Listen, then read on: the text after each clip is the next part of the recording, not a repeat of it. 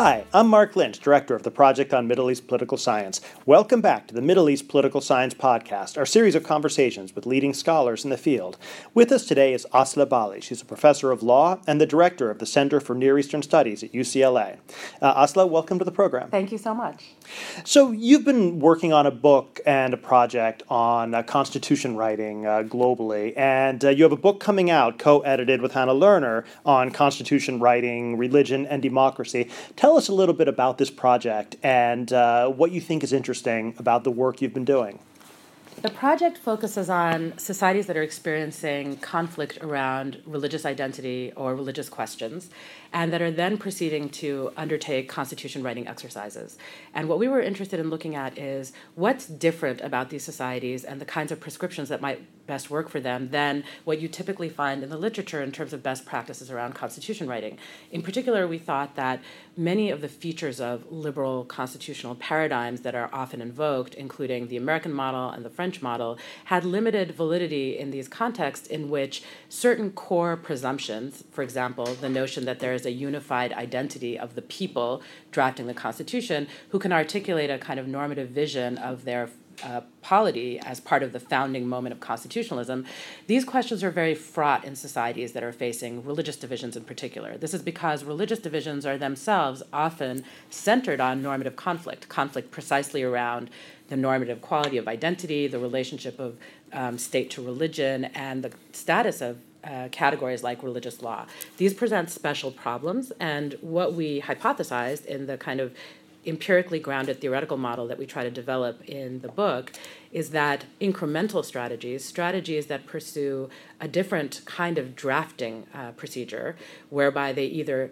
do not resolve at the constitutional level core normative conflicts or questions in the society, or they use other drafting techniques such as ambiguity, or even the incorporation in some instances of conflicting provisions in a single constitutional text, enable these debates to be deferred to the ordinary political process in ways that we might frown on in the ideal liberal constitutional model, but that actually represent an avenue out of entrenching conflict or escalating conflict in ways that might not only cause the constitution writing process to go off track, but might actually reproduce violent conflict in the societies that are seeking to transition in the direction of democracy. And we saw examples of this that we thought were striking in the Egyptian context, for example, where you have a society that would not, by most metrics, be described as divided at the time that they entered into the constitution writing exercise. They would have been described, for example, as much less divided in sectarian or ethnic terms than many other states in the Arab world. But there were key divisions about the relationship of religion to state, about the status of religious identity and religious law. And these questions escalated dramatically when it seemed as if a zero-sum game might be produced in the constitution writing process, where one normative vision would be entrenched and the other one would be essentially discarded.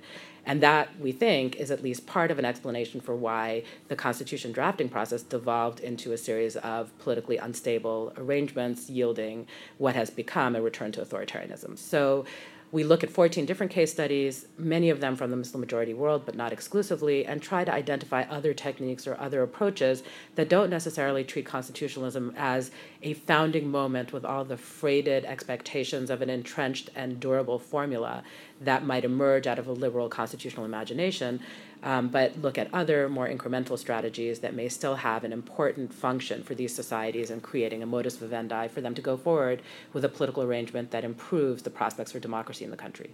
Well, there's a lot going on there. This sounds really interesting. Let me break this down into kind of three separate types of issues. One, about the nature of constitutions, and then about the process you're talking about. And then I want to come back to the question at the end about what makes religion different as opposed to other kinds of deep identity or normative differences. But let me start by asking about this notion of a constitution and what it is and why it's so fraught in terms of resolving these kinds of identity issues. What makes a constitution different from other types of legislation or other types of state practice? Right. So typically, constitutions are regarded as different in part because they're more entrenched. It's more difficult to revise or alter the arrangements that are put in place, and they're seen as statements that essentially structure the way in which subsequent political and legislative processes will be undertaken, and therefore the stakes of which normative vision is embodied by the Constitution are often very high, which is an important set of questions to resolve in a society where you want to create very powerful political institutions that are durable over time. But if your starting point is not one of at least a moderate degree of consensus around some of the core issues that would have to be debated in the Constitution writing process, then there's also a danger that by opening up these questions and by running the risk of entrenching a vision that may only command a bare majority, you produce permanent outsiders or losers to that constitutional and political equation in ways that ordinary legislation does not risk. So, for example, in an Egypt or a Tunisia, to have a constitution that defines the state as a Muslim Arab country, then basically you're defining a certain part of the population, however small, in the case of Tunisia, you're defining them out of the national consensus. And actually, that would be an example of a provision that we would treat as somewhat more ambiguous than saying, for example, that Sharia will be not only a source of law or the source of law, but also implemented and interpreted by particular jurists that actually constrains the possibility of how lawmaking will proceed on the basis of a definition. So it's one thing to say we are going to define the state as Islamic in some sense. That might be actually a quite open-ended and ambiguous claim. For example, it might mean that we nonetheless also identify ourselves as, say, Tunisian, and that that's encompassing enough that even those groups that don't, as a demographic matter, identify as Muslim might feel that there is room for them in a constitutional arrangement. But committing to core institutional arrangements or core definitions that foreclose the options of interpretation subsequently or limit indeterminacy in ways that seem threatening to groups, not necessarily because they're excluded from that religious community, but because they differ from a majority's interpretation of how that religious tradition should be constituted in the polity. Those kinds of divisions between, for example, practicing and non-practicing Muslims.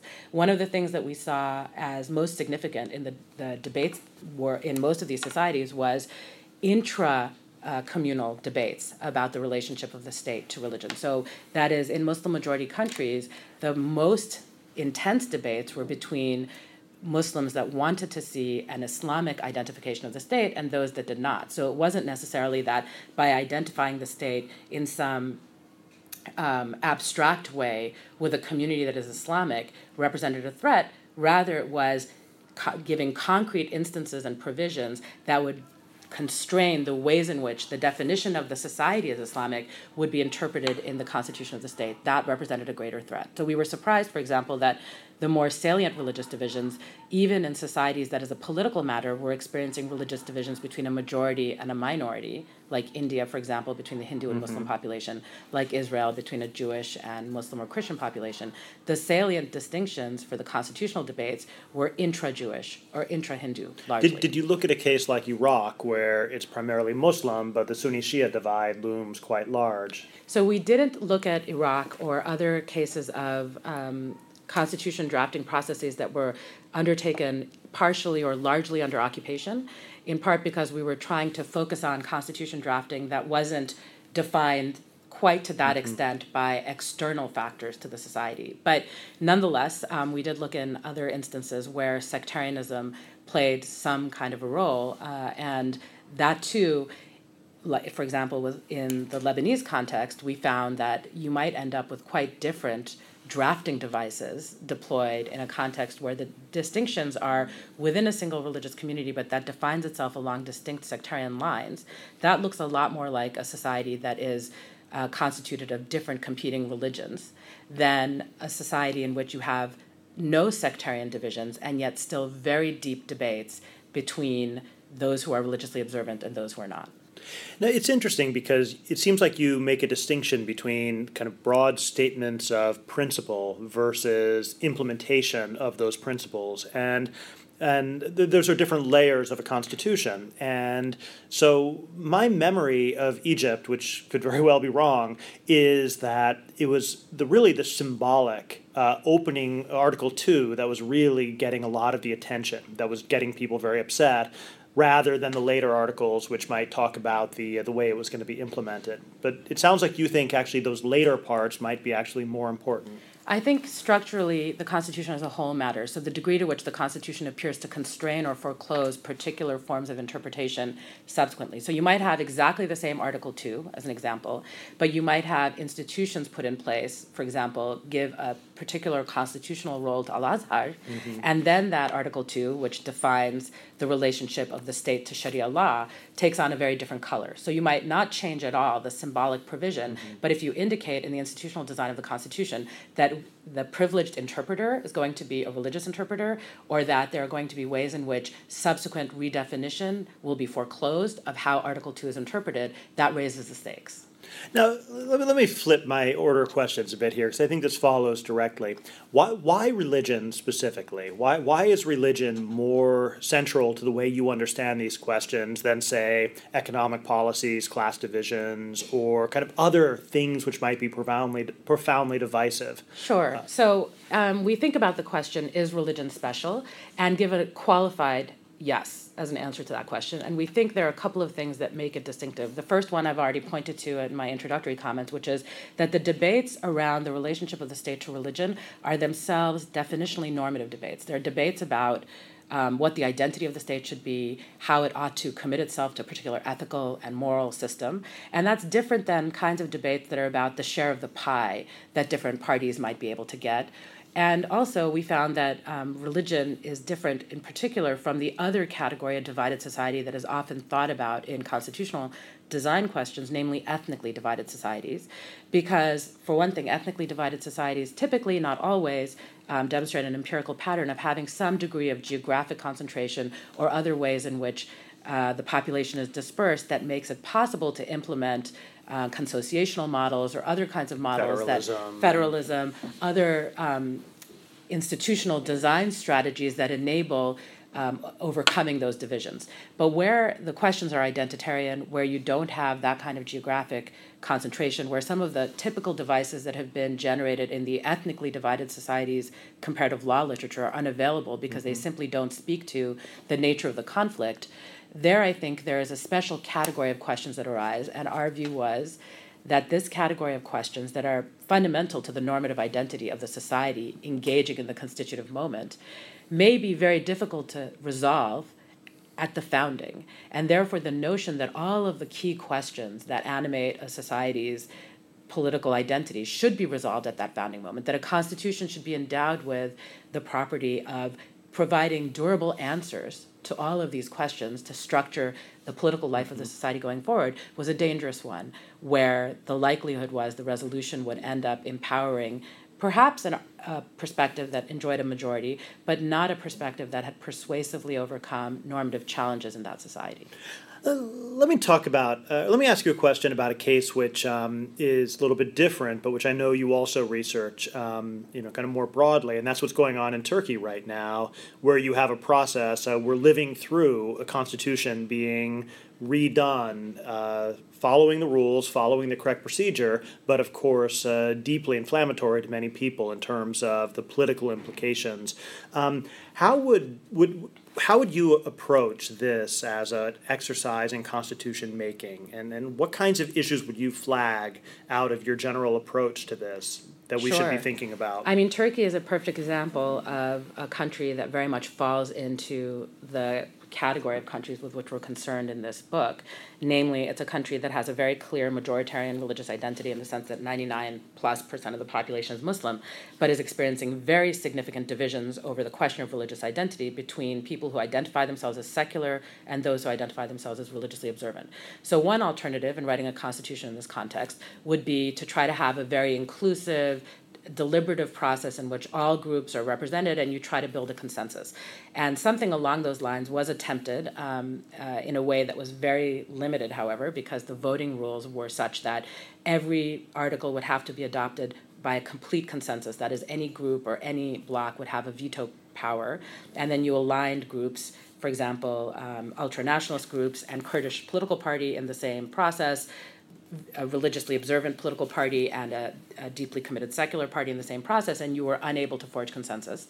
Out of that experience and the demand that the rules be such that any single individual or group could block any article from moving forward, the government basically advertised to the population that it was impossible to engage in a consensual constitution-making process in Turkey, and that the only alternative would be for the majority to impose a vision on a top-down basis.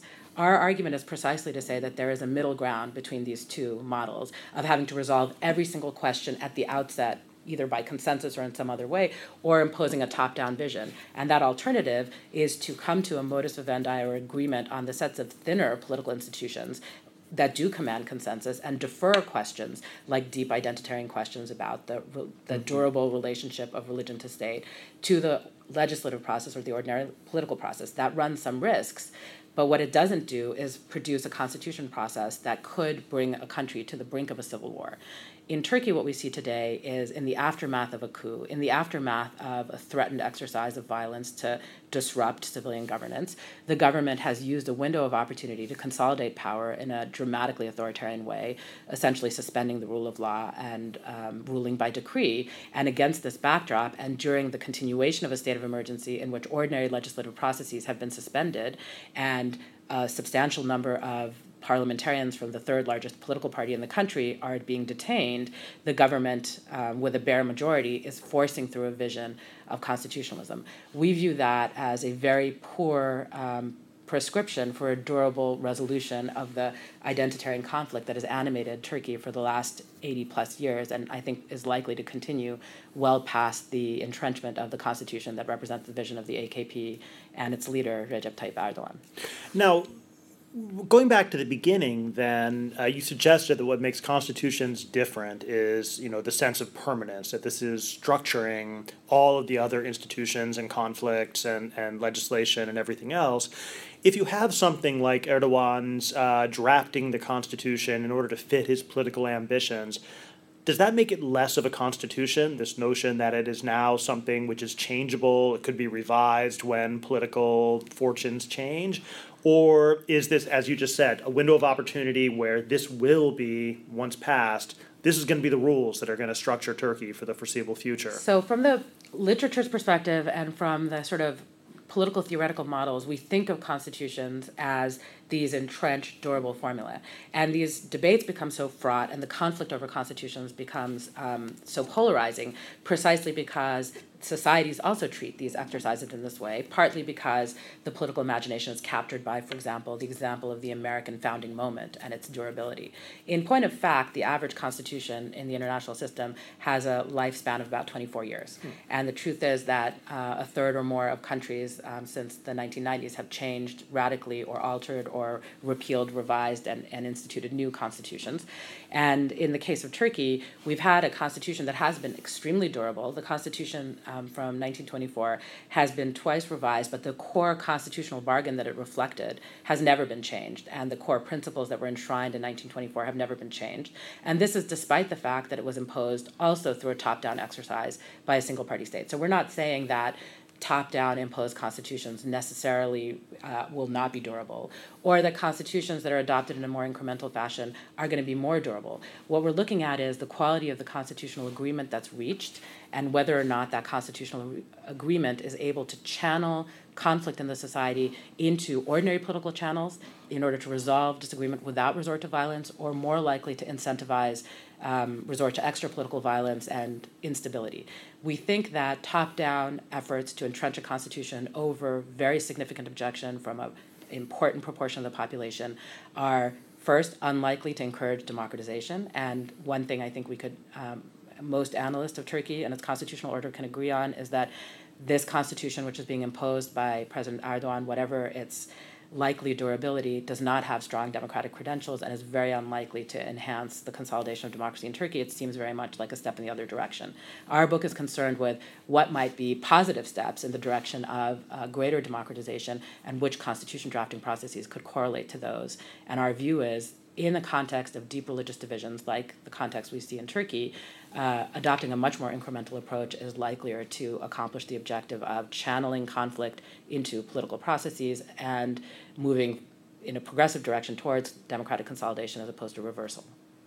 Well, great, thanks. We've been speaking with Asla Bali of UCLA, talking about her new forthcoming book, Constitution Writing, Religion and Democracy, which she co-edited with Hannah Lerner. Asla, thanks for joining us. Thank you.